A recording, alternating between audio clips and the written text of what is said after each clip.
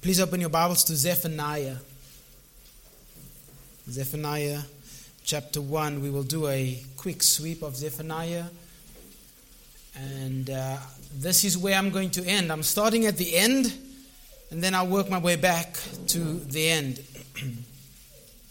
So we start wrapping up our distinctives. I have a couple more weeks left.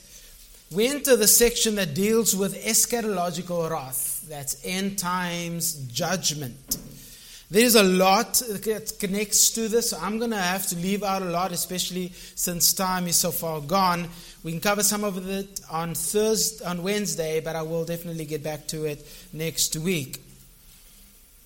There are 4 basic questions that I'm going to answer this morning. I won't give it to you up front because I may not cover all 4 questions. But I will give it to you as we go through this sermon. So if you hear a question, I do ask a lot of questions, but you'll know that it's the 4 questions that I'm going to cover in this sermon. There are various ways in which people view the tribulation. Some believe that the church will go through the tribulation, especially those that believe that the church is Israel. There are those who say, well, we go halfway through the tribulation, and then we are raptured mid-tribulation. And then there are those who say, well, the church won't go through the tribulation. We get raptured before the tribulation. And then there are those who say, well, this is the tribulation. You are now currently in the tribulation. How do we understand these things? I think that the scripture will answer any of those questions. So I'm not going to answer them specifically, but as you follow along, keep them in the back of your mind. Will we be raptured before? Will we be raptured in the middle? Are we in the tribulation? Or is there a tribulation specifically for Israel or for the church? What do we do with this? This period, the tribulation goes by other names as well, such as the day of wrath, the day of anger, Jacob's trouble. And I believe that the day of the Lord is included in it, although it's the end of the tribulation. It's the culmination. The day of the Lord is the culmination of everything that takes place in the tribulation. So the day of the Lord is the day of finality. Zephaniah 1:2. I will utterly sweep away everything from the face of the earth, declares Yahweh. Phew. That is strong language. I will utterly, the word here for earth is the word for not eretz, like the world. Everything from the topsoil will be removed from the earth. Completely wiped away. Like your son does when he cleans the tabletop. He just wipes it off onto the floor. I will wipe away man and beast. I will wipe away the birds of the heavens and the fish of the sea, and the rubble with the wicked. I will cut off mankind from the face of the earth, declares Yahweh. Wow. That is the finality of the future judgment. Look at verse 14.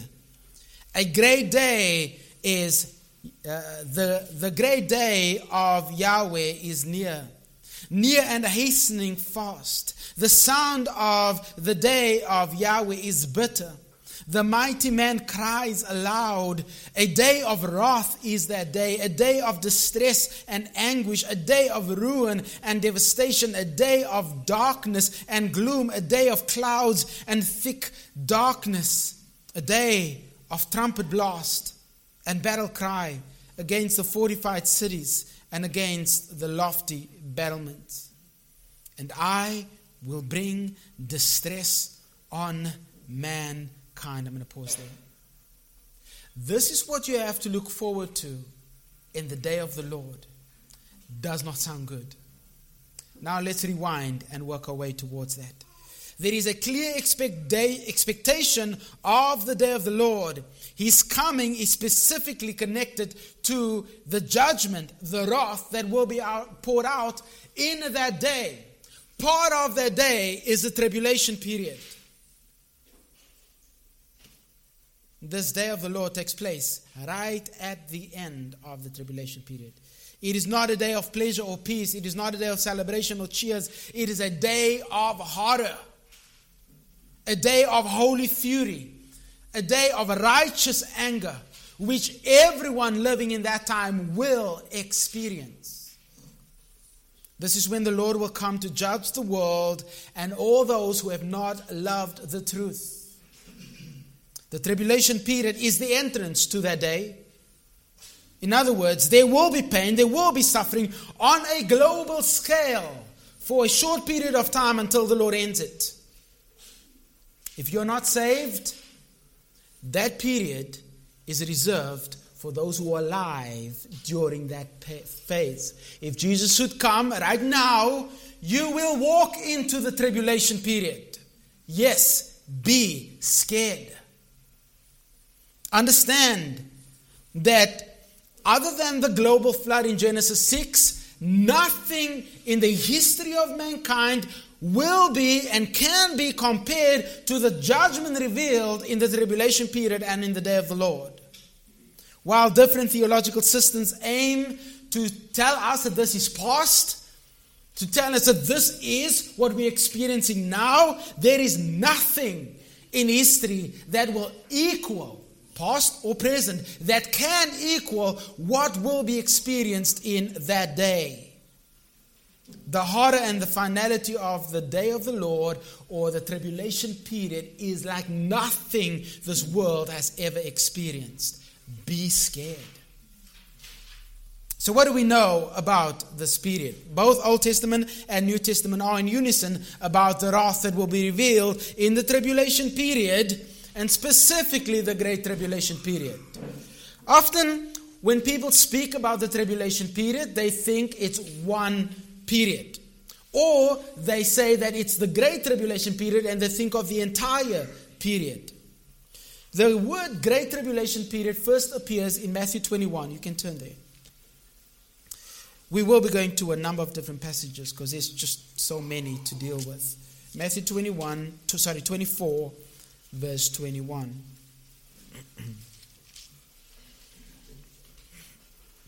For then there will be a great tribulation. Take notice of what follows. Such as has not been from the beginning of the world until now, no, and never will be. You get a picture from that. This is unlike anything we've seen. This is the first time this word, Great Tribulation period, appears. So what is the Great Tribulation period?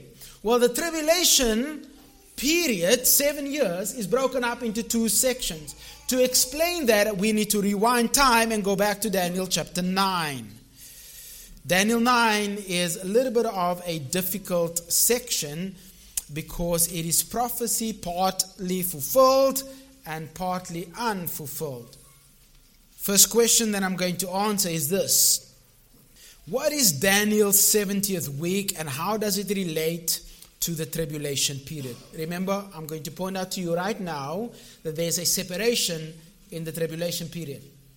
Part of that answer will cover what this week is. What is Daniel's 70th week? Look at chapter 9 of Daniel, verse 2. In the first year of the reign of his reign, that is Darius, I, Daniel, perceived in the books the number of years. Take note of that word, years, because it appears a lot, and I would circle that. That according to the word of the Lord to Jeremiah the prophet must pass before the end of the desolations of Jerusalem, namely 70 years. So he read the book of Jeremiah and realized, wait a minute, 70 years is about to end. We are in this period, not we, Daniel and those people in Babylon. Then I turned to turn my face to the Lord God, seeking him by prayer and pleas for mercy, with fasting and sackcloth and ashes. He realized that there was great trial still ahead of them because God still needs to deal with them in judgment. Why 70 years? Ever wondered why 70 years? Why were they in Babylon for 70 years? Turn to 2 Chronicles. 2 Chronicles chapter 36. As I've said many times before, eschatology is not a subject in and of itself, theology that you can study by itself. It is integrated into the entire Bible.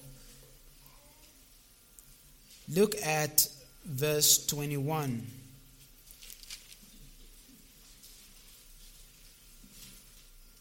I'm going to back up to 20.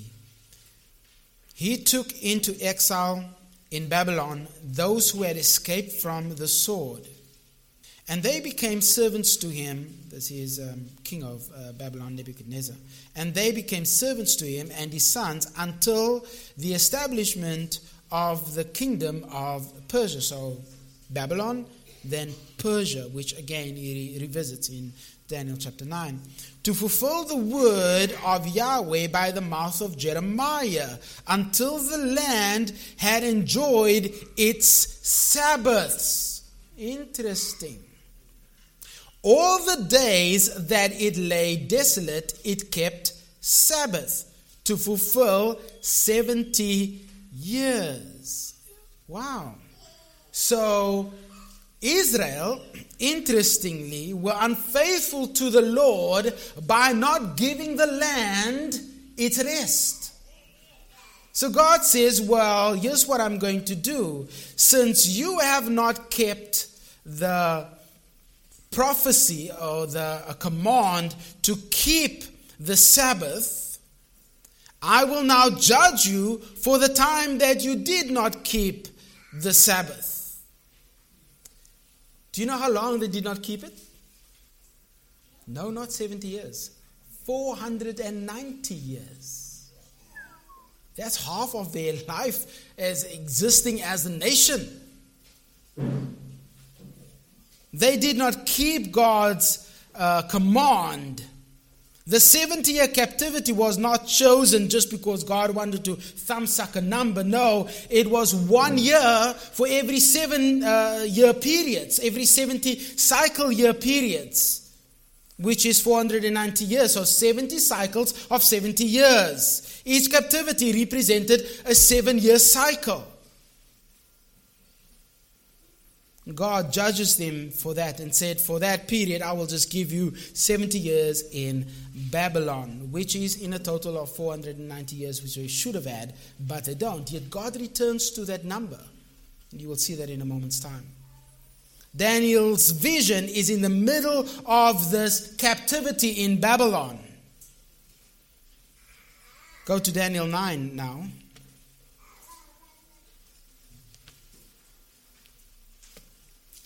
Look at verse 24.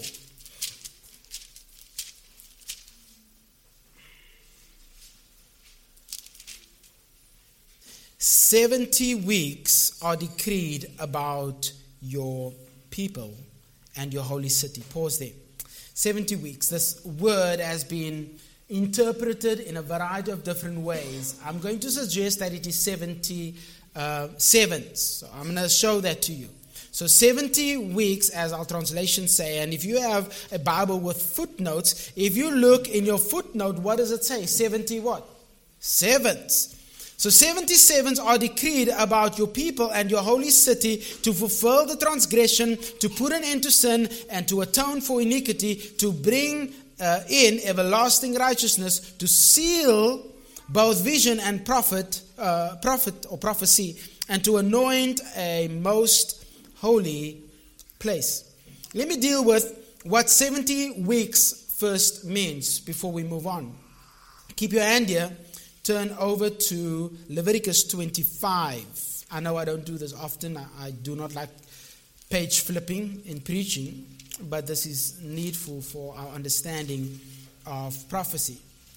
So the comments are that these are 70 consecutive years. That's what it is. It's just 70 consecutive years, which has already been fulfilled by the end of the captivity.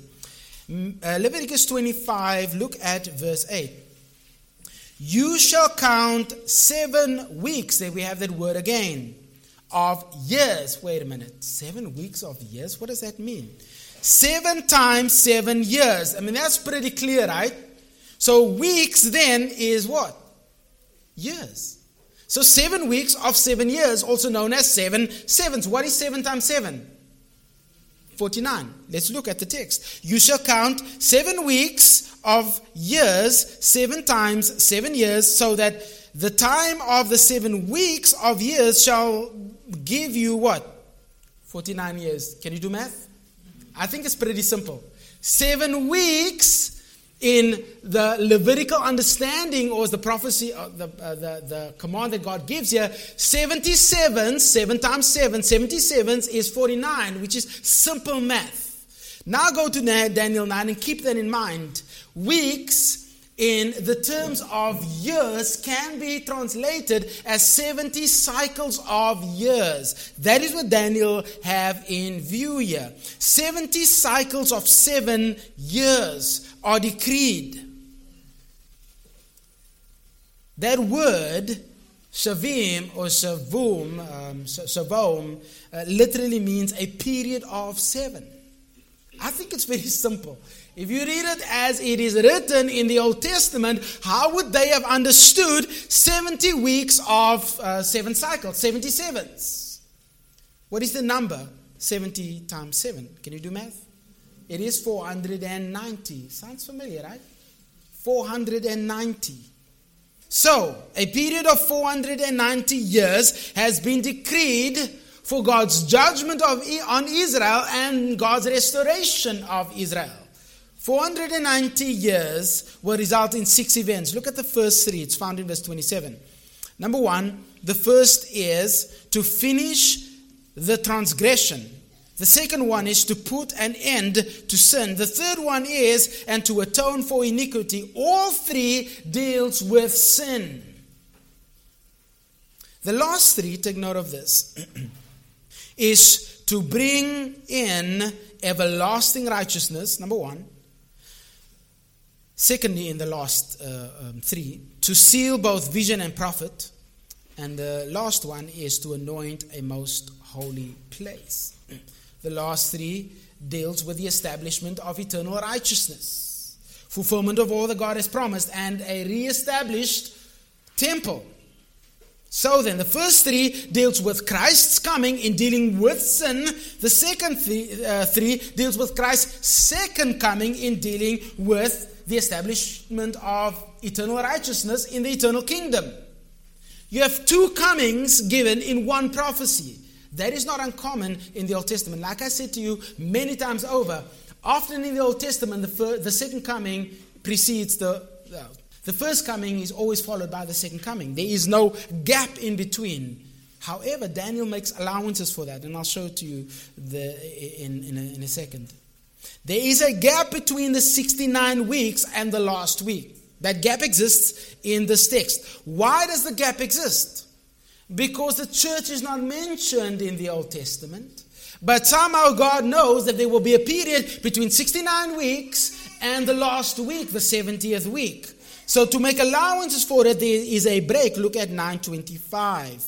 Know therefore and understand that from the going out of the word to restore and to build Jerusalem, to the coming of the anointed one, which is Christ, a prince or a leader, or a head or a Messiah figure, there shall be 7 weeks and 62 weeks. So how do we understand that? 62 plus 60 plus 7 weeks is what? 69 weeks. How many weeks did he decree? 70. So 70 weeks have been decreed, but 69 will be fulfilled, and the walls will be, Jerusalem will be rebuilt. 26. And after the 62 weeks, so you have to include the 7 because that relates to the coming of the Messiah. So in total, after the 69 weeks, but I'm going to read as it is in the text, after the 62 weeks, an anointed one shall be cut off. Who's that? Christ. So at the end of 69 weeks, Christ is cut off. After 434 years from the giving of the prophecy to restore, there will be 434 years. So sometime during that period, while he is living, he gets cut off. Notice what it says at the end. And he shall have nothing. Connected to that, and the people of the princes is not Jesus, who is to come, because this is a different one who's still future, who's to come, shall destroy the city and the sanctuary. So you've got two princes here. One who comes to deal with sin, and then one who comes to destroy the sanctuary. But he's not present. It's his people that are present. You can see the wheels turning because this is math in prophecy. So the one who's cut off is Jesus. The second prince is the Antichrist, the one who opposes him, and you'll see that in a moment's time. His people. He doesn't have to be present for his people to be present. His people. It doesn't say that he goes and destroys the sanctuary, does it? No. It says his people goes and destroys the city, that's Jerusalem, and the sanctuary, which is the temple. That is in AD 70. That has already taken place. So the cutting off and the destruction of the temple has already been fulfilled, has already taken place. Now look at verse 27. Notice the switch. First the people of the prince who is to come, but in 27, notice it says, and he, that prince, the one mentioned in verse 26, he shall make a strong covenant with many for 1 week. How do we understand 1 week? Well, one cycle of 7 years. Because that is what the week in this context means. One cycle of 7 years, and for half the week he shall put an end to sacrifice and offering. And on the wings of abomination shall come one who makes desolate until the decreed end is poured out on the desolator. So there's a decree that is specific for him, and there's a decree to put an end to sacrifices through this one in the temple. Interesting. How do we make sense of this? Daniel breaks the period or the cycle of 7 years in half. Notice again, he says he will make a covenant for 1 week. And for half of the week, there shall be, he shall put an end to sacrifice and offerings. So what does that relate to? Sacrifices and offerings relates to what? Not to whom, but to what? To the temple. Keep that in mind. It relates to the temple. So this prince who will come, he will be somehow related to the temple by causing sacrifices to be ended, or to bring an end to sacrifices in the temple. All that to say that there will be a break in that 7-year period, 3.5 years of relative peace and 3.5 years of absolute chaos. And when you hear the word peace, do not think peacefulness, rather think compliance. And I'll show that to you when we get to Revelation. It's not peace as we think of it in today's terms, but it means that he will be so scary that no one would want to contradict him. Listen to how Paul describes this in 1 Thessalonians 5:3. While people are saying there is peace and security, then sudden destruction will come on them. False sense of security would be given to this world for about 3.5 years, and then outright war and chaos ensues.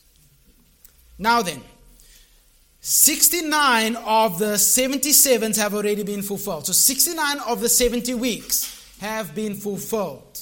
That means 483 years of the 490 years have already taken place. That's all done. So that means how many years is still left? 490 minus 483 for you engineers. Not new math. 7 years. That's all that Daniel is saying. there's a period of a 7-year cycle that is still unfulfilled. In other words, 69 will take place, but then there's a period which is future. Why is it future? Because the church age takes place between the 69 and the 70th week. Daniel accommodates the church age without mentioning the church age. Why? Because the church is not in the Old Testament. Unless you believe Israel is the church, then it doesn't make sense. But anyway, let's move on. This is known as the tribulation. That 7-year period, that 7 weeks or cycle of 7 years is known as the tribulation period. The great tribulation period is that last half, when he comes and he puts an end to sacrifices and offerings. The 3.5 years is known as the great tribulation period. So when Jesus says that then there will be a great tribulation period, all he's talking about is that last half of the tribulation period. Only then will there be a great tribulation period. Now, let me ask you this question. Who are the audience that Daniel speaks to in the book of Daniel? Very simple. It is Jews, Israel. Who are the audience that Jesus speaks about in Matthew 24? Israel. Different people, but same group in view. Who do you think would be the focus of the 70th week? Israel.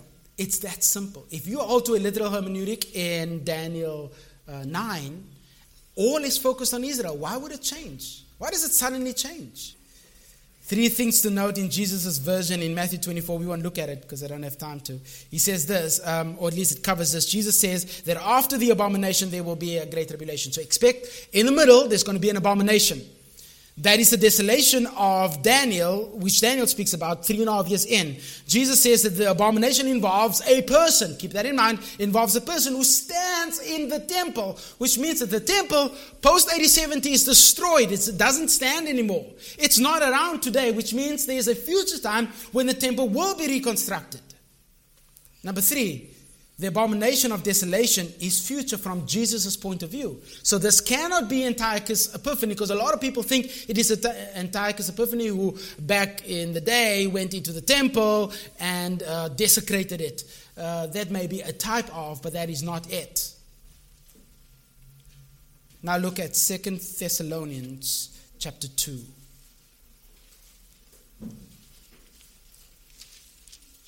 With all that in mind, there's an abomination that takes place, there's a temple, and there is a person that is part and parcel of this abomination. Look at 2 Thess 2 verse 3.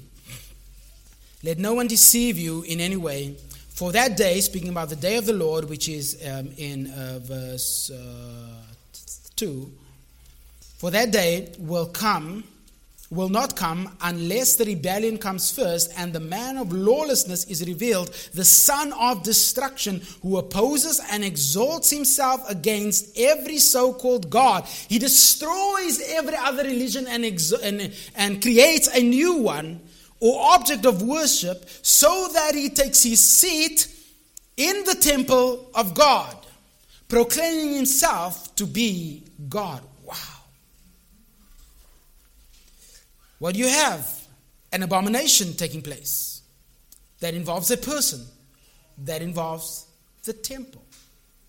This is future from Paul's point of view as he writes 2 Thessalonians. When we get to the end of Revelation, there is a temple and there is a great tribulation period. And it is future by AD 95. So it's still future from John's point of view.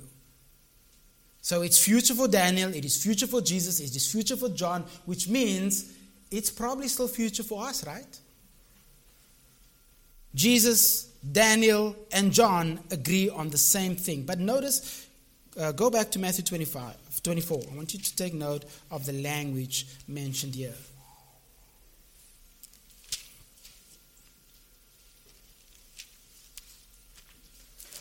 Look at verse 21 again.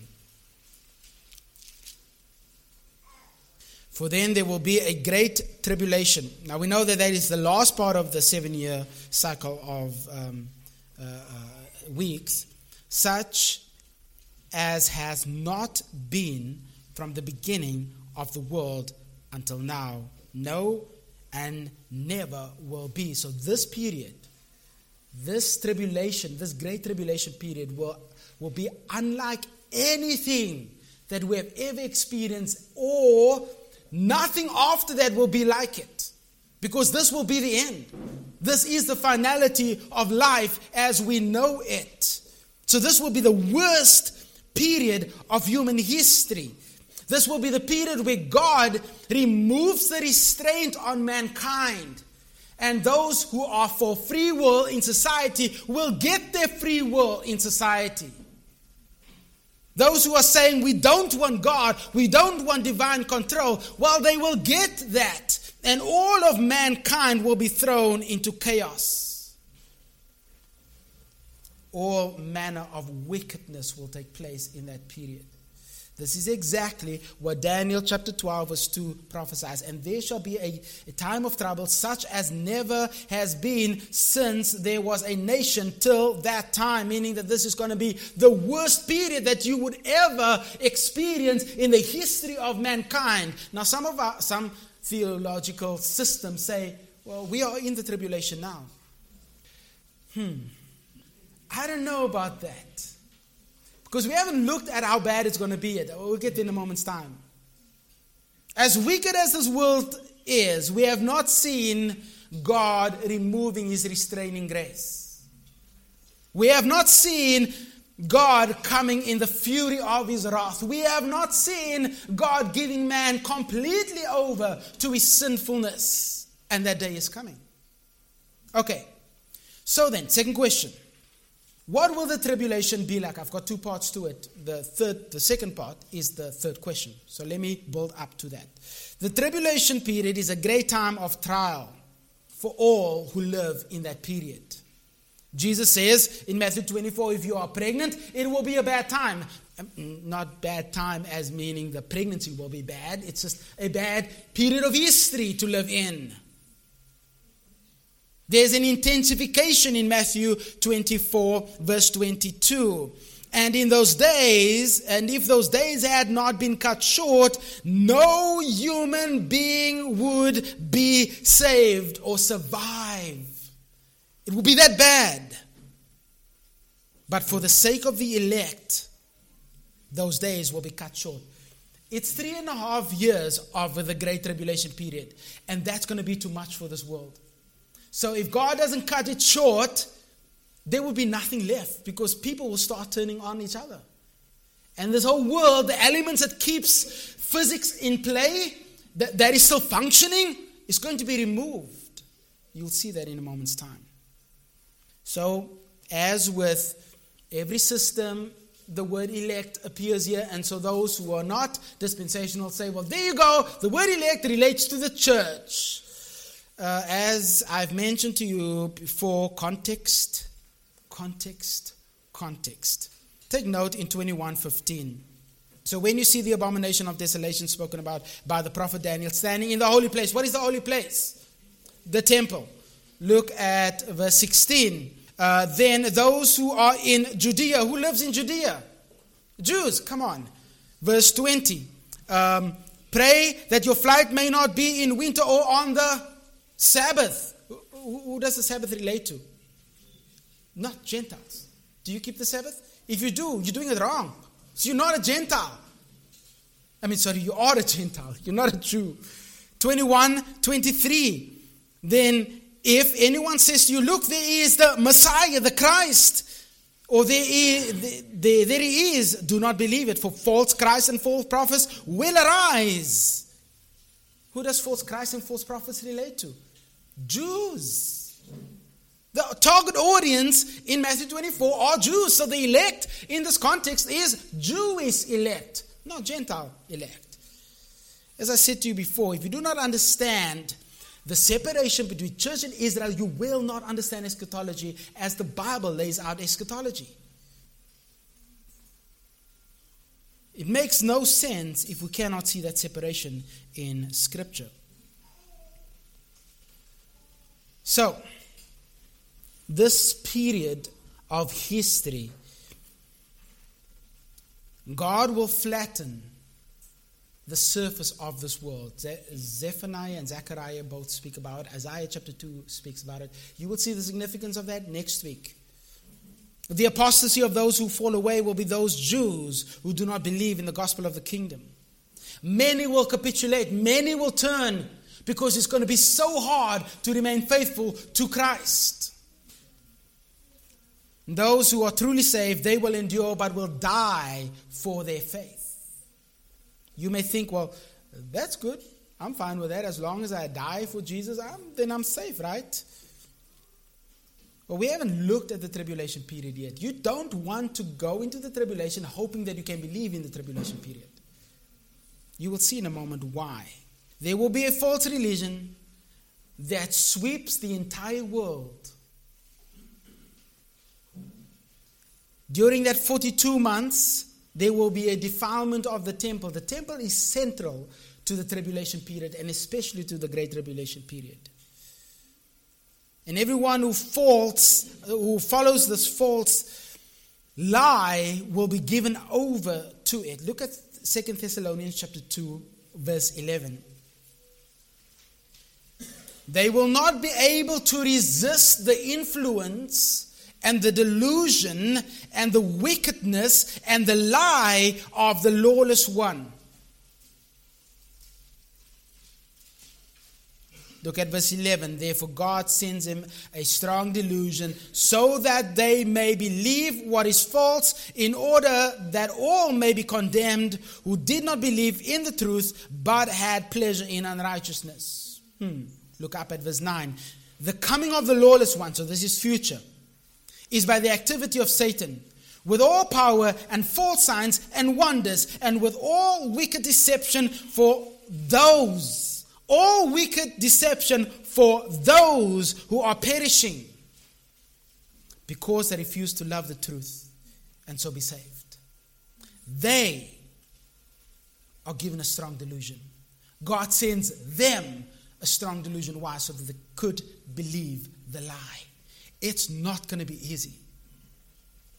He's going to be convincing because he's going to be empowered by the devil himself. He's going to be convincing because God will send a delusion that covers the entire face of the world so that you do believe it. He will be so powerful that this whole world will bow to him and say, that is the Messiah.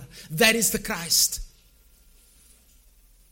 This lawless man will perform mighty signs and wonder. And I can see those of you who are cessationists, and I am as well.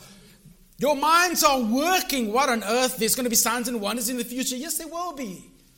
Just because you are cessationist doesn't mean you deny that God can still do wonders. But this is not God. This is the devil doing wonders on earth. Big difference. In other words, they will believe the lie because they want to believe the lie, and they will be deluded enough to believe the lie. Why? Because God caused them to be deluded. I don't want to be around then. Yes, God gives people over to false religion today, as He will in the tribulation period. This Antichrist will say, it is for your good. We are protecting you. Just comply. Just comply. And there will be a willing compliance, because the mark of the beast is the only way that you will be able to survive. Look at Revelation chapter 13. This is still the same guy. Look at verse 15. And it was allowed, this beast, to give breath to the image of the beast, so that the image of the beast might even speak and might cause those who do not worship the image to be slain. So if you don't take the mark, if you do not submit to this beast, then you will be slain. Also, it causes all, both small and great, both rich and poor, both slave and free, to be marked. Did you take note of that?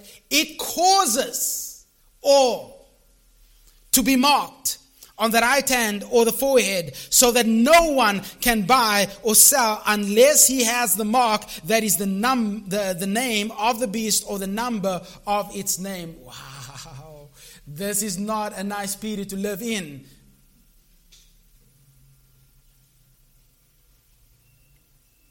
So for 3.5 years, I think that his influence will extend beyond that. I think it goes outside the 7-year period. I stand corrected on that, but I do think that his influence will extend beyond that period, because it doesn't take a moment for the Antichrist to convince his world. He will cause people to take the mark. Do you know what that is called? Forced compliance. You will comply. You will have no option, because if you don't, you die. If you don't, you don't eat. The word trade or sell, that is to engage in commerce. That's for you to go to the shop. You need a mark on your arm or your hand and a mark on your head. If you don't do that, you will be killed. There is no surviving. There is only one option, the mark of the beast or death. That's 2 options, right? There's 2 options.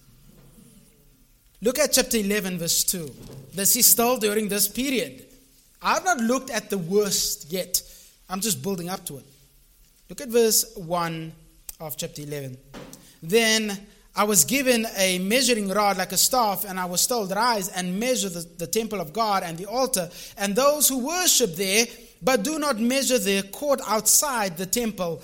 Leave that out, for it was given over to the nations, and they will trample the holy city for 42 months. Can you do math? What is 42 months? 3.5 years. I'm not into numerology, but that is very precise.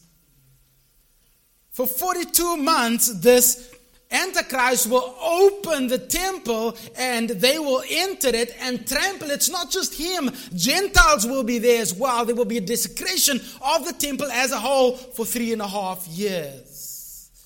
That's exactly what Daniel 9 says. This also appears in chapter 13, verse 5.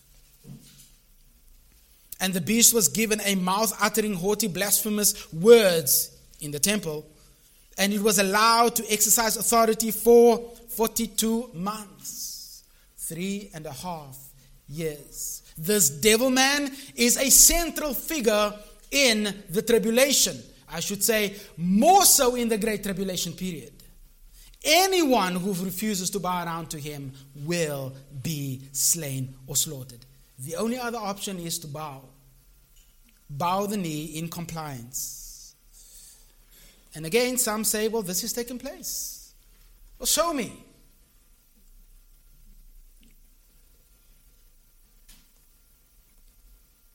So, you may think this is not so bad. In fact, in chapter 11, there's a very interesting event that takes place. 2 witnesses are given to this world, and they torment the world by preaching. That's all that they do. But the truth will be so foreign to people that preaching will torment them. The truth will be a torment to them. Those 2 guys, they are killed. They lie in the street for 3.5 days, not years, 3.5 days in the street. And the whole world witnesses these deaths. And then suddenly on the 3rd day, God sends His Spirit. He breathes into them and they become alive.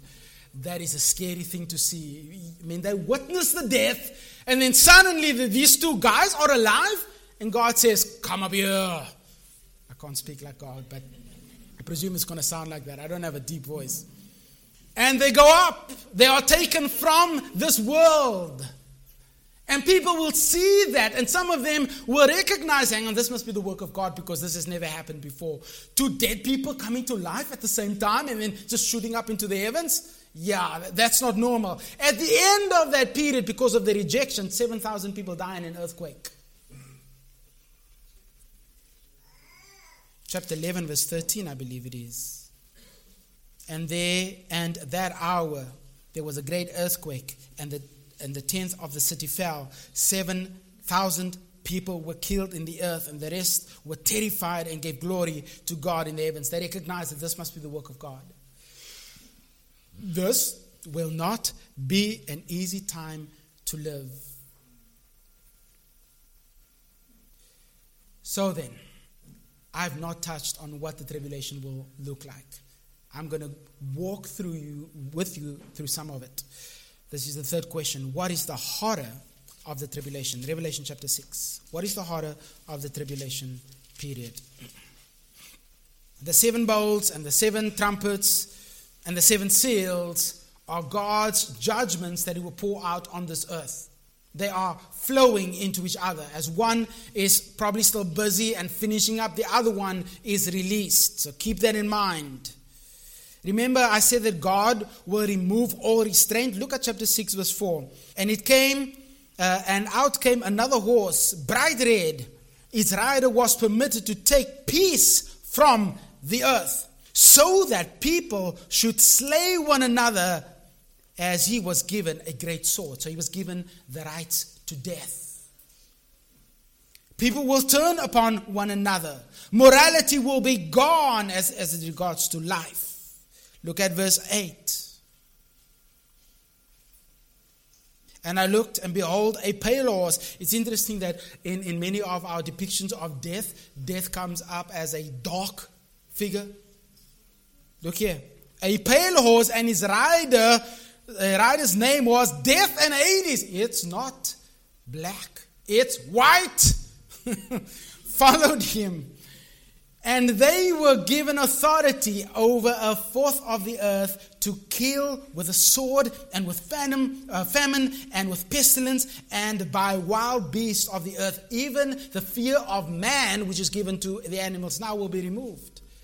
Animals will turn on people. You can start getting a sense that it's not a really nice time to live in. Look at verse 9. And he opened the 5th seal, and I saw under the altar the souls of those who had been slain for the word of God and for the witness they had borne. These are those who die in the tribulation period. So even the saints will be killed for not bowing the knee to this devil-possessed man. It will be so bad that rich and poor will flee alike. Look at verse 12. And when he opened the 6th seal, I looked, and behold, there was a great earthquake, and the sun became black as sackcloth, and the full moon became like blood, and the stars of the sky fell to the earth, as the fig tree sheds its winter fruit when shaken by gale. The sky vanished like a scroll that is being unrolled, and every mountain and island was removed from its place. Do you see the cataclysmic events unfolding? The mountains will be shaken. There's going to be no mountain anymore. Then the kings of the earth and the great ones and the generals and the rich and the powerful and everyone, slave and free, hid themselves in the caves and among the rocks and the mountains, calling to the mountains and the rocks, fall on us and hide us from the face of him who is seated on the throne and from the wrath of the Lamb. For the great day of their wrath has come, and who can stand? They would want to die, but they cannot die because God restrains death from them, keeps death from them. I like what it says, that all flee to the mountains. Just think about this. We want equal distribution of wealth now, right? There's going to be equal distribution of wrath. Doesn't matter if you're rich or poor, you're going to go to the same cave. But isn't that what we want? We want to be equal. You will get it. Not in the way that you want it. Islands won't survive. There's going to be global catastrophe, global warming, as they would call it today. So go ahead, buy all the electric cars you want, all the solar panels, save the earth. It's not going to save it because God's going to destroy it. It's going to be so bad that people would want to die, and God says, no. I am pouring out my judgment on you, and you will receive every bit of it. Chapter 8. In verse 7, a third of the earth is burned up. A third of the earth is burned up. Verse 8 and 9, the second angel blew his trumpet, and something like a great mountain burning with fire was thrown into the sea. What does it cause? A tsunami, right? And a third of the sea became blood. There goes your sushi. No more fish. Water gets poisoned in verse 10. God strikes the sun, and a third of the sun and the moon and the stars are destroyed. They are utterly gone. God is removing what we know to be the physical elements in this world that keeps the world together. And God says, I will demonstrate my power. I am the sovereign one, and you will know it. The Old Testament says, and they will know that I am God. Yes, they will know, just not in the way that they want to know Him.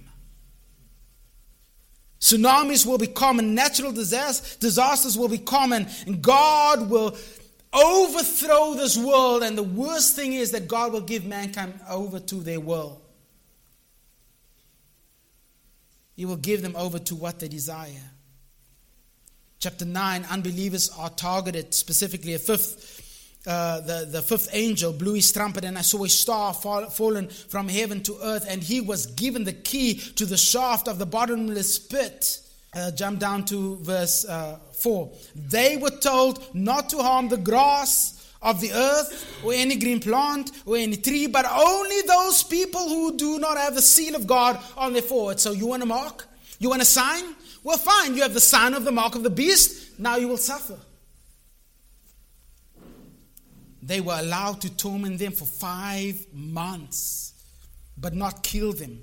Death will not be given to those in the tribulation period. The torment was like the torment of a scorpion when it stings someone. And in those days, people will seek death, and it will not find it, and will not find it.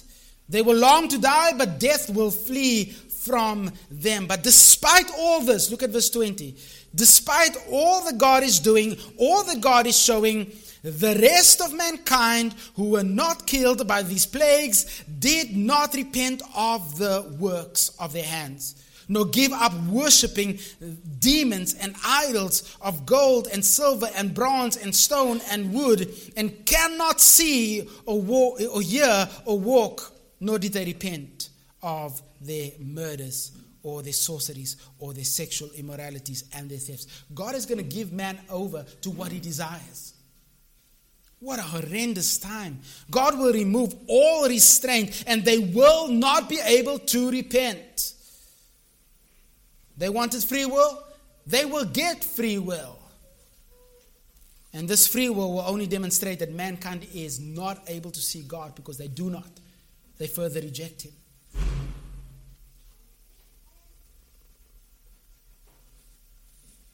I don't know about you, but this is horrendous. They cannot repent despite the freedom that God gives them.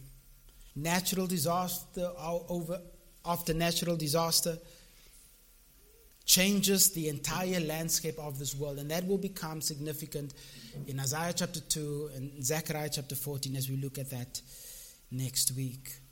When in history have we witnessed a day like this?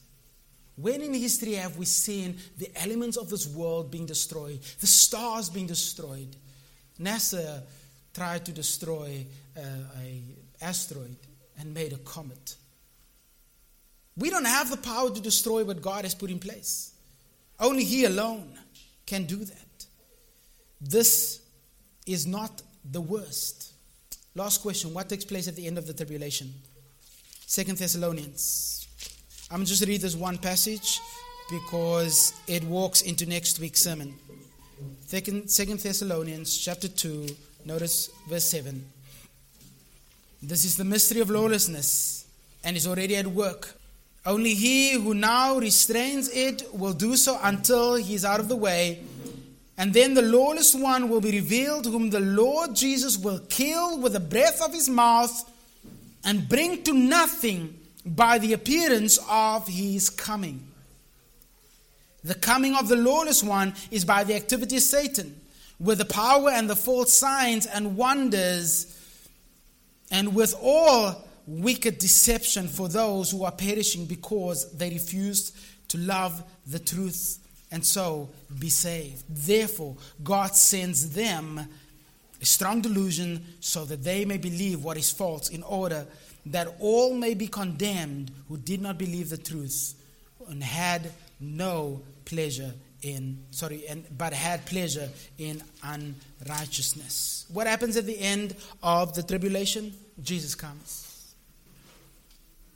So if you followed our sermon series, you would have noticed that there was a pre-tribulational appearance of Jesus in the rapture. There is a post-tribulational coming of Christ. What happens then? Come back next week as we will see what happens after Christ returns. Father, we are thankful to you for such great and marvelous words. It is fearful to think of what will unfold in that future day. It is fearful to think of the horror that will be unleashed. We've not covered everything, Lord. There's so much more that we need to be aware of. And I pray that you would bring to the understanding of these who are unsaved the wrath that will be poured out on them if Jesus should come right now. Father, I pray that you would be gracious to us. Save those whom you are calling. And we are thankful to you that we will not be here during that period. Pray your blessing upon your word and the conviction power of your Spirit to work in the hearts of those who are unbelievers. Encourage those who are believers and convict those who are not. So we give thanks to you. For your name's sake we pray. Amen.